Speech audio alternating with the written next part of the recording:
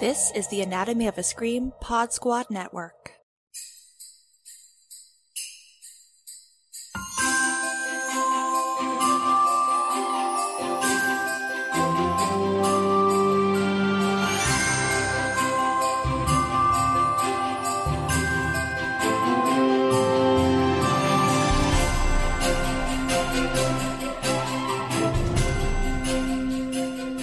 And welcome back to White Ladies in Crisis. It's a podcast dedicated to white women losing their marbles, and we are talking about a very random movie today. I am Joe Lipset, and I'm joined, as always, by Gina Radcliffe. Hello. As well as Jen Adams. Hello, Joe and Gina.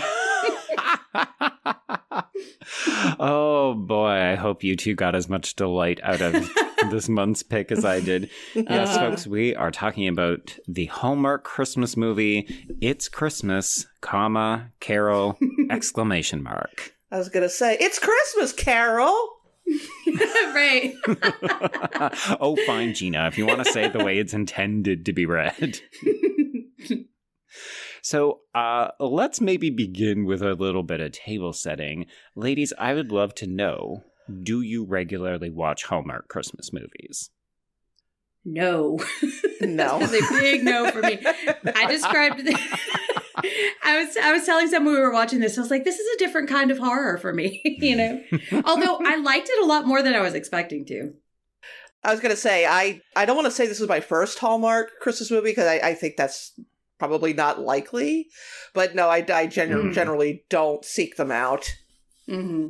Okay. Yeah, that's fair. I mean, I heard you call it a horror film, Jen, and I'm not going to lie. That's part of the reason I thought this would be a little bit amusing, but I did try to pick one that is genuinely, like, decent. Like, This is probably, I don't want to say it's a top tier entry in Hallmark. This is also quite old, so they have sort of changed some of their formula. The new ones look a lot more glossy and fake than this. But, you know, overall, this is kind of indicative of big city lady who is too career focused, needs to get her priorities in gear, which means either less money, more romance, or, you know, in a lot of cases for Hallmark movies, it's abandoning the big city and going to a small town to rescue some kind of Christmas ornament / baking shop.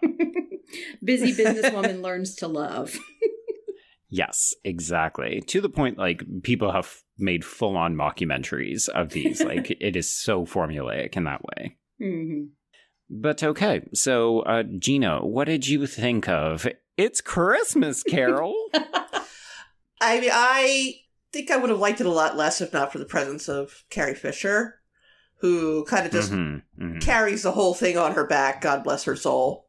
Mm-hmm. Yeah, it's really helpful to have, I mean, no shade to Emmanuel Vaughn, but there's something reassuring about the presence of a certain princess in this movie. And I really do think that Carrie Fisher brings an appropriate weight to it. Like, it feels like a proper film because she's in it. Mm-hmm. And I liked that it wasn't the traditional 3 ghosts and 1 Marley format, too. Because, like, I didn't want to think about Carrie Fisher, like, toiling away in chains in the underworld, you know? Oh, yeah. So I'm glad that she was happy, you know? I thought that because I don't necessarily seek out Hallmark Christmas movies. I do tend to watch a lot of variations on A Christmas Carol every year. I have a few favorites, but I think it's interesting that this is kind of more of a remake of Scrooged, the Bill Murray version. You know, in how, like, instead of where Cratchit is, you know, their assistant who's going out and buying gifts for their family because they somehow forget to buy their own mother a Christmas gift because they're just that busy. She's a busy businesswoman, you know? When was this? 2012? Yeah. It does seem to exist in a world where Amazon doesn't exist. And like you have to send someone to a store to buy a present and personally mail it to your own mother rather than just taking 5 minutes to just order something online.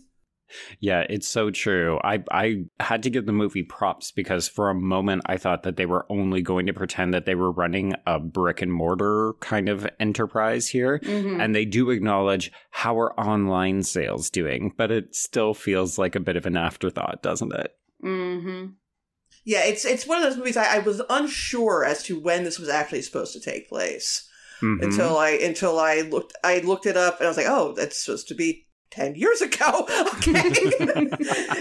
It's not very long ago, and yet it seems so long ago in the way, like, what are the, what should you want out of life and all. Mm-hmm. Oh, sure. Yeah. I mean, I feel like that is part of why Hallmark and now Lifetime and ABC Family and whatever that hellscape is that woman from Fuller House is doing that, she's the devil, whatever, who cares? I feel like they found this sweet spot by playing not into just like escapist fantasies for primarily white middle-aged, middle-income to upper-class women, but also this kind of never time, like this could be the 1990s, but it could maybe also be the 1950s, or it could be now. Mm-hmm.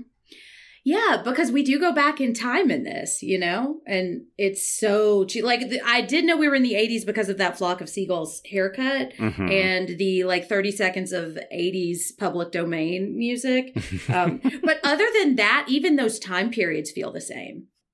Yeah, like I the only thing that I could tell the difference between when Carol and Ben, when you see them together as a couple, about approximately when that was supposed to be, is that Ben has a Leo and Titanic haircut. Oh. With like the little like flap of hair, like almost over one eye, and then he doesn't have that haircut in the present. And that's the only way I can tell the difference between time periods. I would have noticed that, except I got sucked into the black hole of this character's charisma, and yeah. I mean, God bless the two female leads in this movie, because if this were meant to be focused primarily on just the romance, like if it was Emmanuel Vaughn and this bland nothing cardboard cutout for like an hour and 20 minutes, this would be insufferable. I know. It would be like, yeah, leave him. Go get your money, Oh, she made the right decision. I did not buy for a second that either of these people were pining for the other one for the past decade. Oh, no. He had more charisma or had more chemistry with his typewriter. Mm-hmm. Mm-hmm. I was going to say it's more chemistry with the actress playing his sister. That's right. Yes. I know. I mean, there is that moment, right, where we travel in the present time over and we see him frolicking with these children, and she wonders, oh no, he's got a family. And you can very much believe it because, yeah, he's got better chemistry with her. Mm-hmm. Exactly. Also, that's the only reason any man would ever play with kids, too, as if they were a parent. So, of course, that's what we're meant to assume, Nothing says traditional gender roles like a Hallmark movie. Exactly. Yeah, I've got some thoughts about that for later, too. Okay, so what do we think about the overall narrative of this? Like, as you said, Gina, it's basically A Christmas Carol, but really more so Scrooged. But, I mean, I kind of had to sit back a little bit and just be like, okay, you can't get too mad at this because... Of course, we're going to say that earning money is less important than being romantically fulfilled or giving your employees 2 weeks of vacation at Christmas. Like, it's not so egregious that it's pretending that money isn't important, but it's a little heavy-handed. It kind of takes a very much an either-or position. Mm-hmm. Where, to me, Carol is not a very good... Was she an editor, or does she just run this publishing company? I think she started as an editor and then she moved her way up to like president. So now she's like basically not doing anything but demeaning her employees. Mm-hmm. Like her attitude towards the concept of writing is a little odd for someone who runs a publishing house. I mean, right. I know nothing about the ins and outs of the publishing industry. But, to have an attitude of there's no money to be made in writing when you're running a publishing company seems to be a kind of baffling mindset to have. Yeah, and it's very like all or nothing with this literature. It's like new books are bad, and the only things that we should be reading are like the classics. And like that list that she's reading of like it's Moby Dick and it's Charles Dickens, and like not that there's anything wrong with those, but like there have been books written in the last 100 years. You know, we could read those too. It just feels very like, I don't know, there's a dichotomy in books. It's either trash or it's like the classics that you have to like hit people over the head to read, you know? And you're doing the Lord's work if you publish these books because you are providing like the nutritious food for the masses, you know? Yeah, it's super weird because I feel like we needed to acknowledge either a fictitious recent bestseller, like she's publishing airport novels a la James Patterson or something like that, just so that we had a better sense of like, oh, she's lost her way. She's only publishing lurid, not good literary things, because we very much get the impression that, yeah, she's focusing on the classics and those are not bestsellers. Yeah, and I was frustrated with it. I think I went into this with the bar set so low for me that anything it did, it was going to impress me. And I think that's why I enjoyed it a lot more than I thought I would. But this concept of like making money, being ambitious, like giving the people what they want is bad. And we should only be doing like the lofty books or the lofty projects. It was kind of frustrating. And like I work for a company where and I'm not going to say what it is, but like we have to make a product, and I have really strong feelings about what that product should be. But if the customer won't buy it, it doesn't matter what we make. So like that dichotomy, like if she can't sell the book, then you really can't keep the lights on. And it doesn't matter how many classics you're printing if you're not selling enough to stay in business. So there's a balance there. Yeah, you're not making much money just doing reprints of old books. Exactly. Yeah. Yeah, and I think that's what frustrated me about this too. Like I 100% recognize that we are approaching this through a very contemporary lens and a very real world lens. And that's not what these movies are focused on. Right. But at the same time, you're trying to sell me this fantasy, which is that she's either only publishing good, valuable work, or she's only interested in profit, as though there isn't a middle compromise that still sells the fantasy. Like, yeah, it's just so black and white that I find myself a little bit frustrated because I think the performance by Emmanuelle Vaughn is actually pretty decent. Like, this is a Canadian actress that I've seen in a ton of like genre television shows. So she does have good chops. She's usually like cast as the sexy girl in things. She wears this blue dress throughout most of the film, and she's obviously got a great body. You know, she's very attractive, but she's also not sexually available or seemingly interested, right? Like she's had this one boy in her life and hasn't spoken to him in like a decade. And it's because she's so career focused, right? Like, oh, I guess you can still be hot, but also professional. But it's this weird thing where I'm like, who is, like, I know we're meant to root for her, but mostly root for her to change. But I don't understand who she's meant to be at the beginning of this, because why is she making such an effort to look so great if she's also not interested in anything except money? Yeah, it feels like she should have a boy toy boyfriend who is like, maybe he's like an evil publisher, you know, who only wants to publish like, what did they say, like 59-second workout or something? Right. And so she has to choose between like boring, but the love of her life, quote unquote's Ben, and this like boy toy billionaire who like has fancy suits and stuff, you know? Yeah, I mean, that seems more in keeping with the modern Hallmark Christmas story where you're forced to choose between two men. Yeah. Whereas she's forced to choose between having a career and having this boyfriend because, you know, she saw a possible future where they're going to have 3 children and look completely different than they do 20 years earlier. Right. And her big success in this memory is like successfully interacting with a child, you know?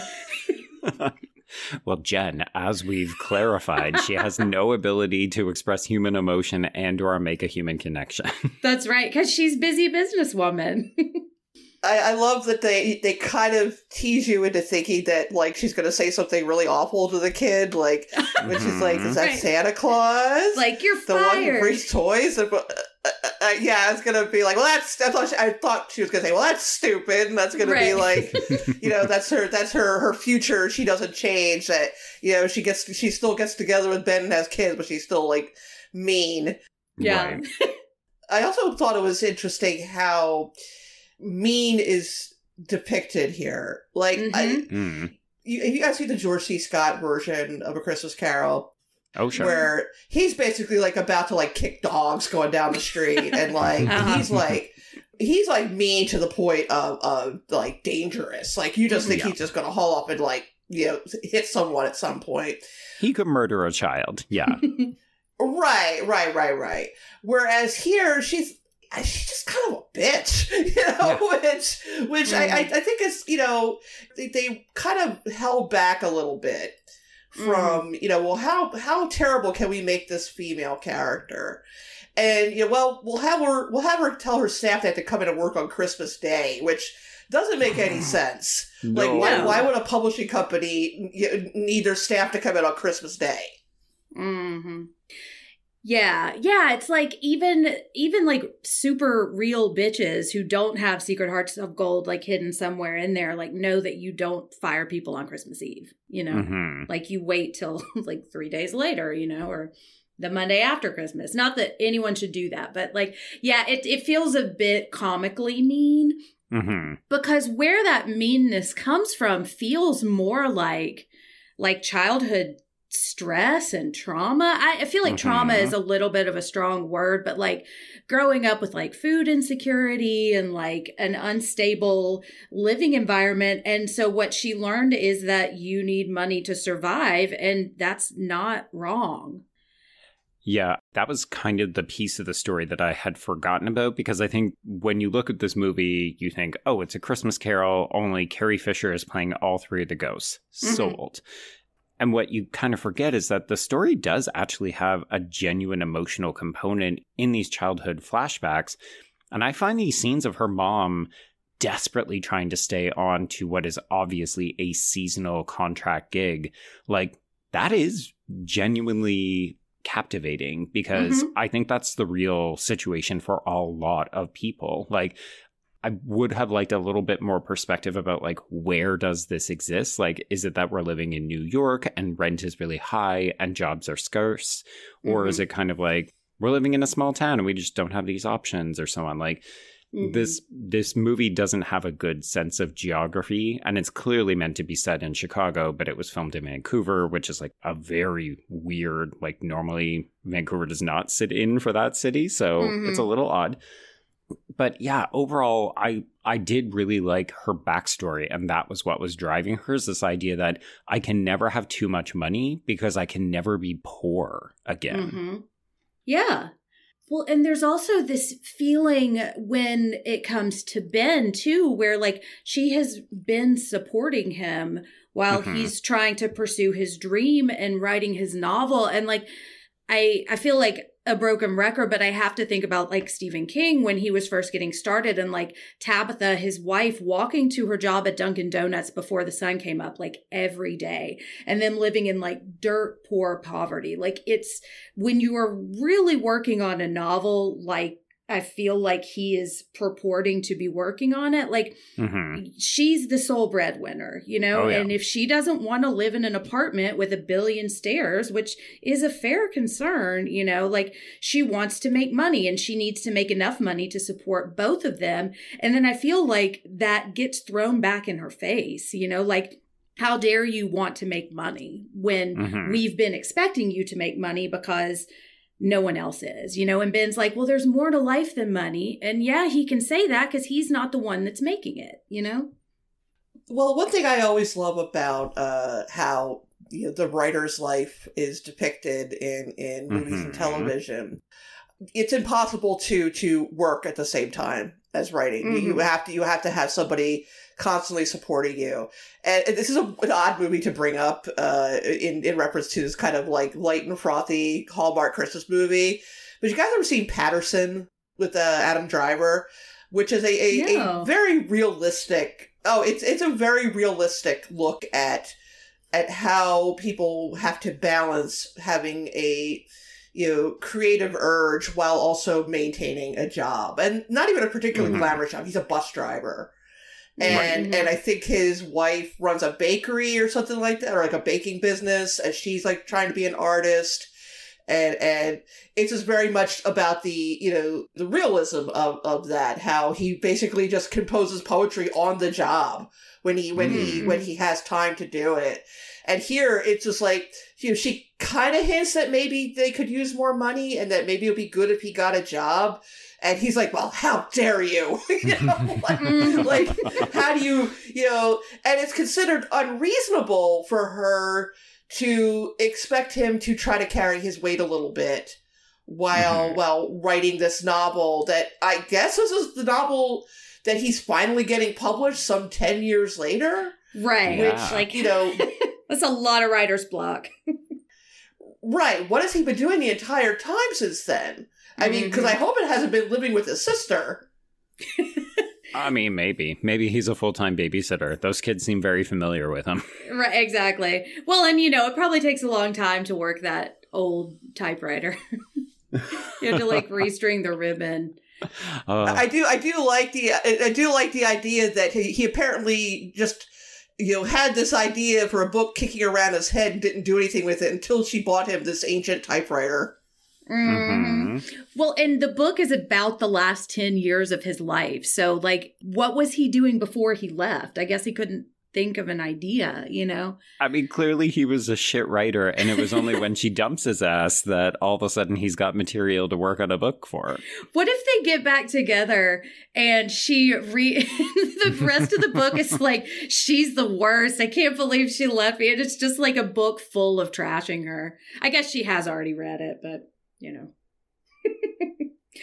But it's weird because it's like the reverse of like a trophy wife. Like you hear about those stories where the women work for their husband to go through med school, and then they get traded in for the younger model once they're older and they've had a couple of kids and they look the same age as their husband now and he can't handle that. And it's like she has been doing this too, and she still looks great, and she's given up a lot of she is still the trophy wife, but he still doesn't want her, Right. This weird middle ground. Like she's expected to make the exact right amount of money and then stop. And she just has to figure out where that limit is, Yeah, and it's been determined by him and not communicated. Yeah.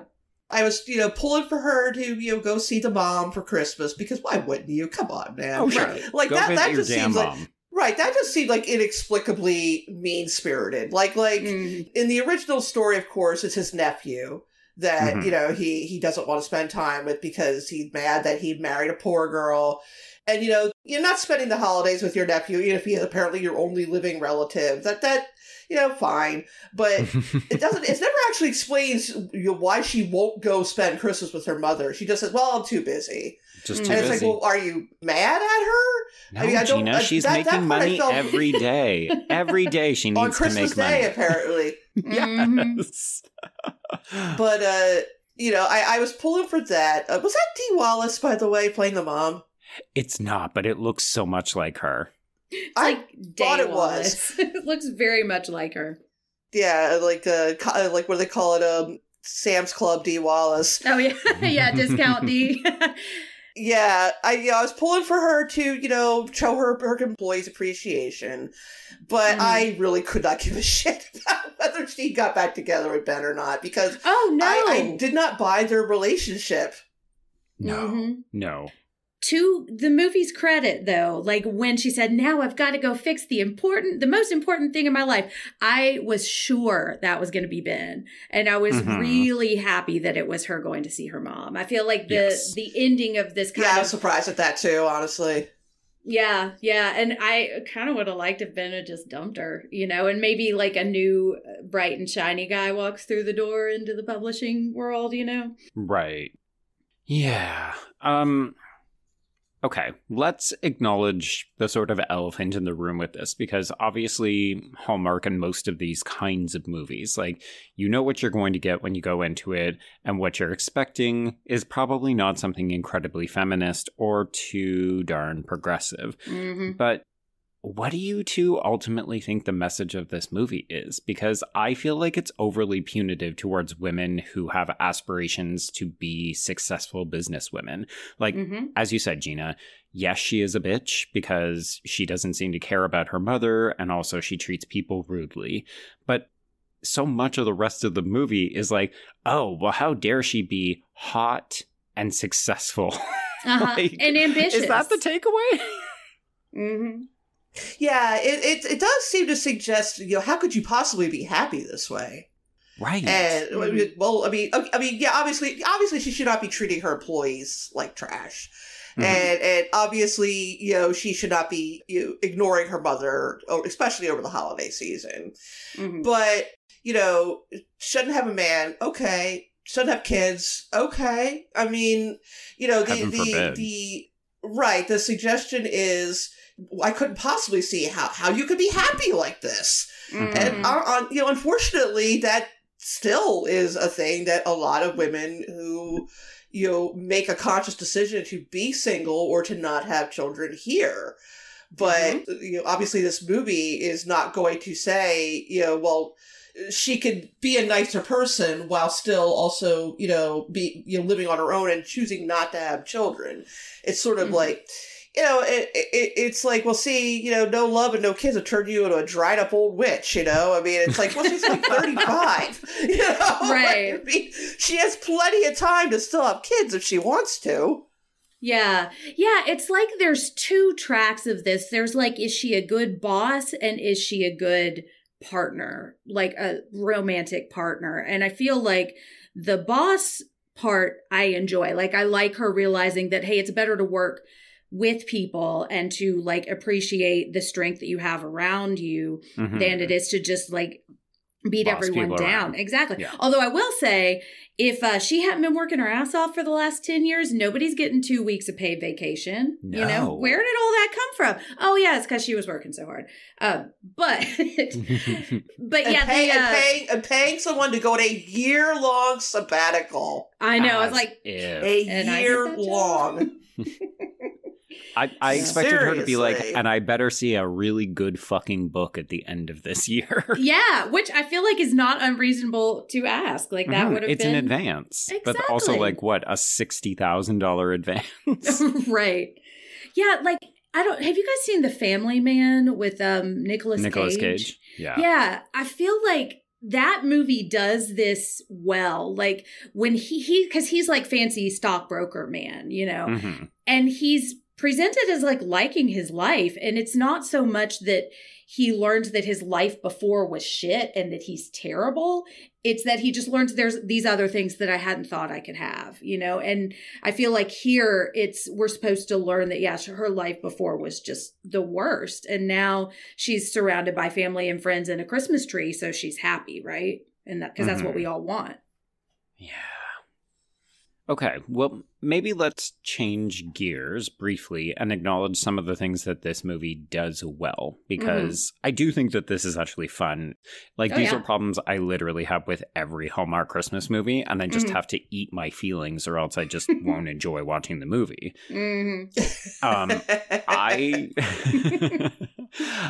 I like the physical comedy of when she gets dumped into a new location immensely. It's like Scrooge, like that whole great scene with him and Carol Kane where she like basically like punches and kicks him from like place to place. Oh my god! So he hits him in the face with a toaster. I love that. I love the picture on the front of the manuscript too. It's just so funny. And the cat meowing when she jumps out the window. That was my favorite part of the movie. I love when she's looking up because apparently she doesn't remember the plot of A Christmas Carol, which I thought was funny. So she looks it up on Info Traveler. and it's like reading the plot, and Carrie Fisher's kind of like coming down the stairs with like the cloak cover. I love that part. Yeah, I did really enjoy Carrie Fisher in that. I liked that they were, what are they, the Department of Correctors or Corrections? Mm-hmm. I can't remember. I wrote it down, but I thought it was really cute. The Board of Correctors. I did like the gag about how there were going to be 3 ghosts, but there was like budget cuts, so it's just her. Mm-hmm. Money is tight, even in heaven. Exactly. Yeah, this could have been a lot worse. Oh, God, yeah. Yeah, I mean, I will confess, I had a second option, and it is amusing, but it doesn't have Carrie Fisher in it, but it does have Jenny Garth from 90210. Basically, it's kind of like an Overboard situation where she gets bonked on the head and she wakes up in an alternative reality where basically she has to like go and stay with her old boyfriend and like reintegrate with her old life. And it's not big city living and it's not rich, but you know, she has to discover, oh, this is what's more meaningful to me, you know, the small town relations and so on. Mm-hmm. The issue with that one is that it is all about the romance. Like, if you can't get on board with the idea that she needs to leave her job behind so that she can be poor with this dude, then the movie doesn't work. And it really gets sold because Jenny Garth is enjoyably, comedically gifted in the film. But the rest of it, you're just like, oh, God. Oh, God. The feminism in me, it's dying. Like, I'm choosing me by not watching this. Yeah, one thing I did appreciate about this movie is, unlike a lot of the Hallmark Christmas specials, it didn't feel very Republican. Where where you know the answer to a happy life was to go move to a small town. Mm-hmm. Oh yeah, with wink, wink, real American values and stuff like that. Like there's no scene where she goes to like a Christmas village or has to.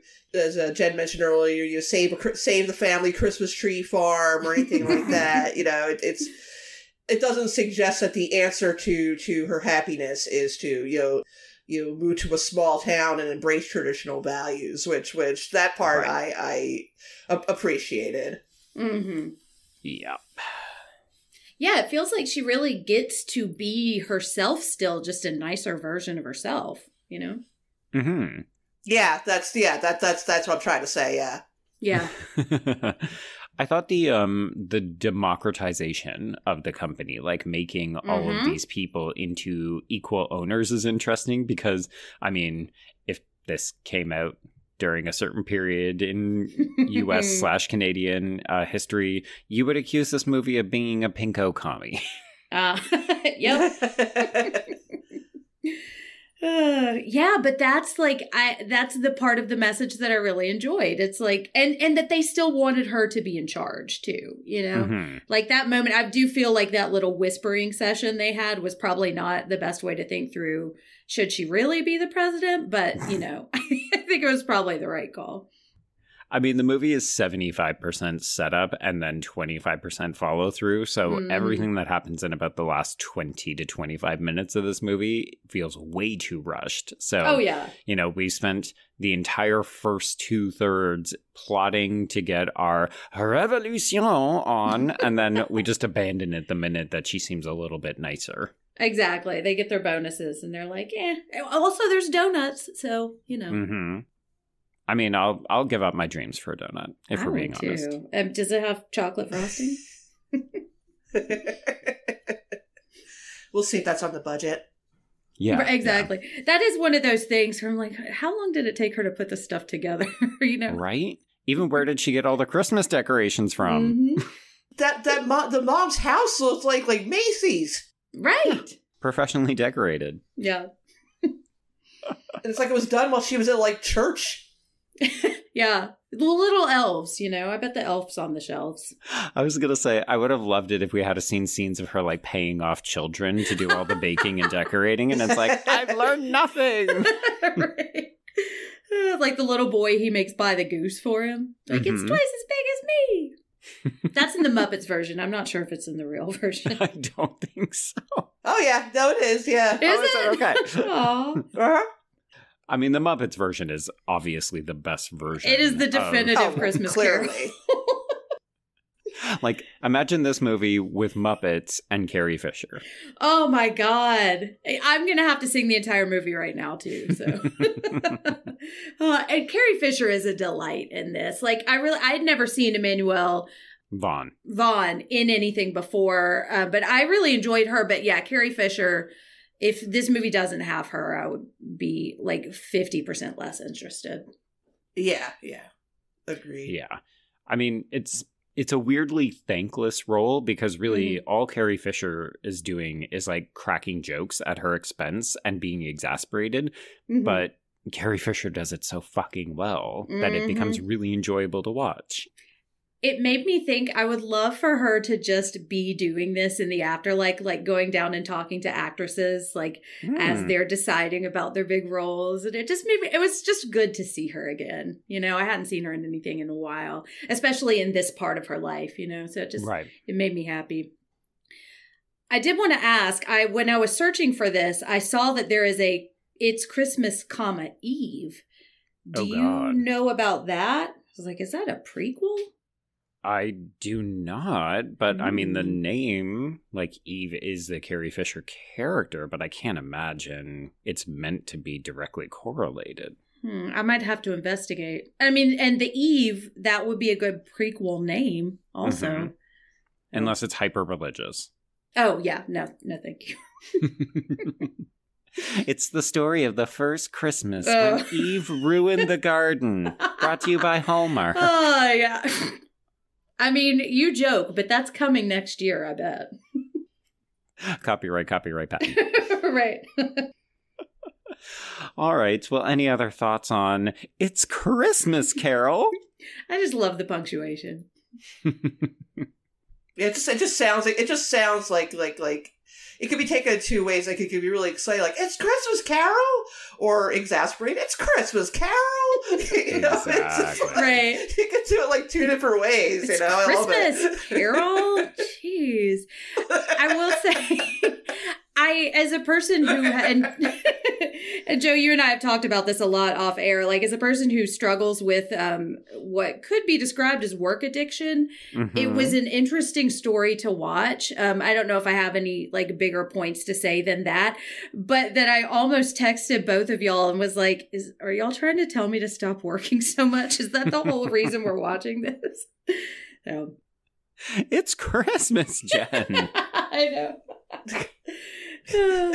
This whole podcast has been a ruse from the beginning. It's a long con to try to get all three of us to do less work. So you see, Joe and I actually died years ago, and so we're appearing to you. Yeah. Oh boy. Okay, well, we're not going to top that joke, so.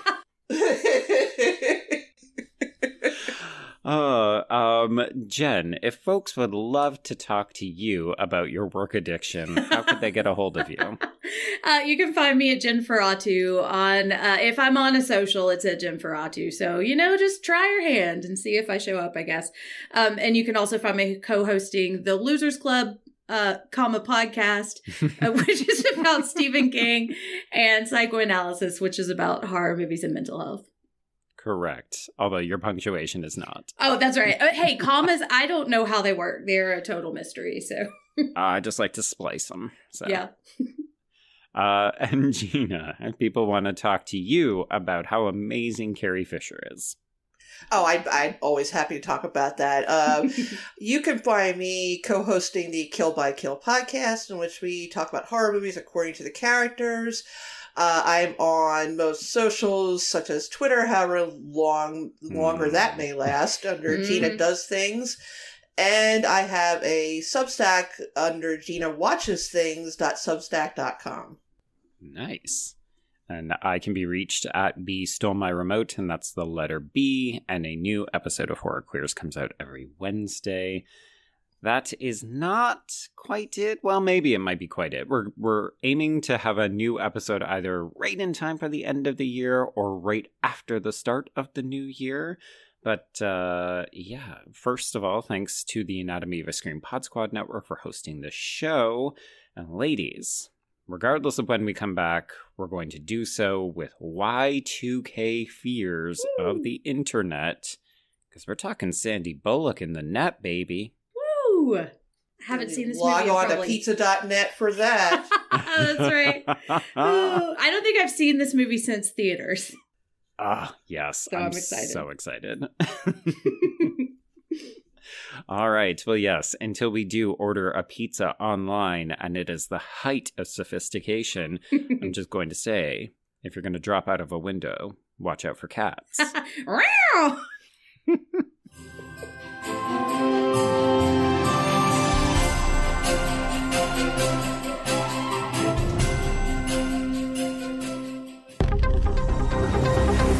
Anatomy of a Scream Pod Squad.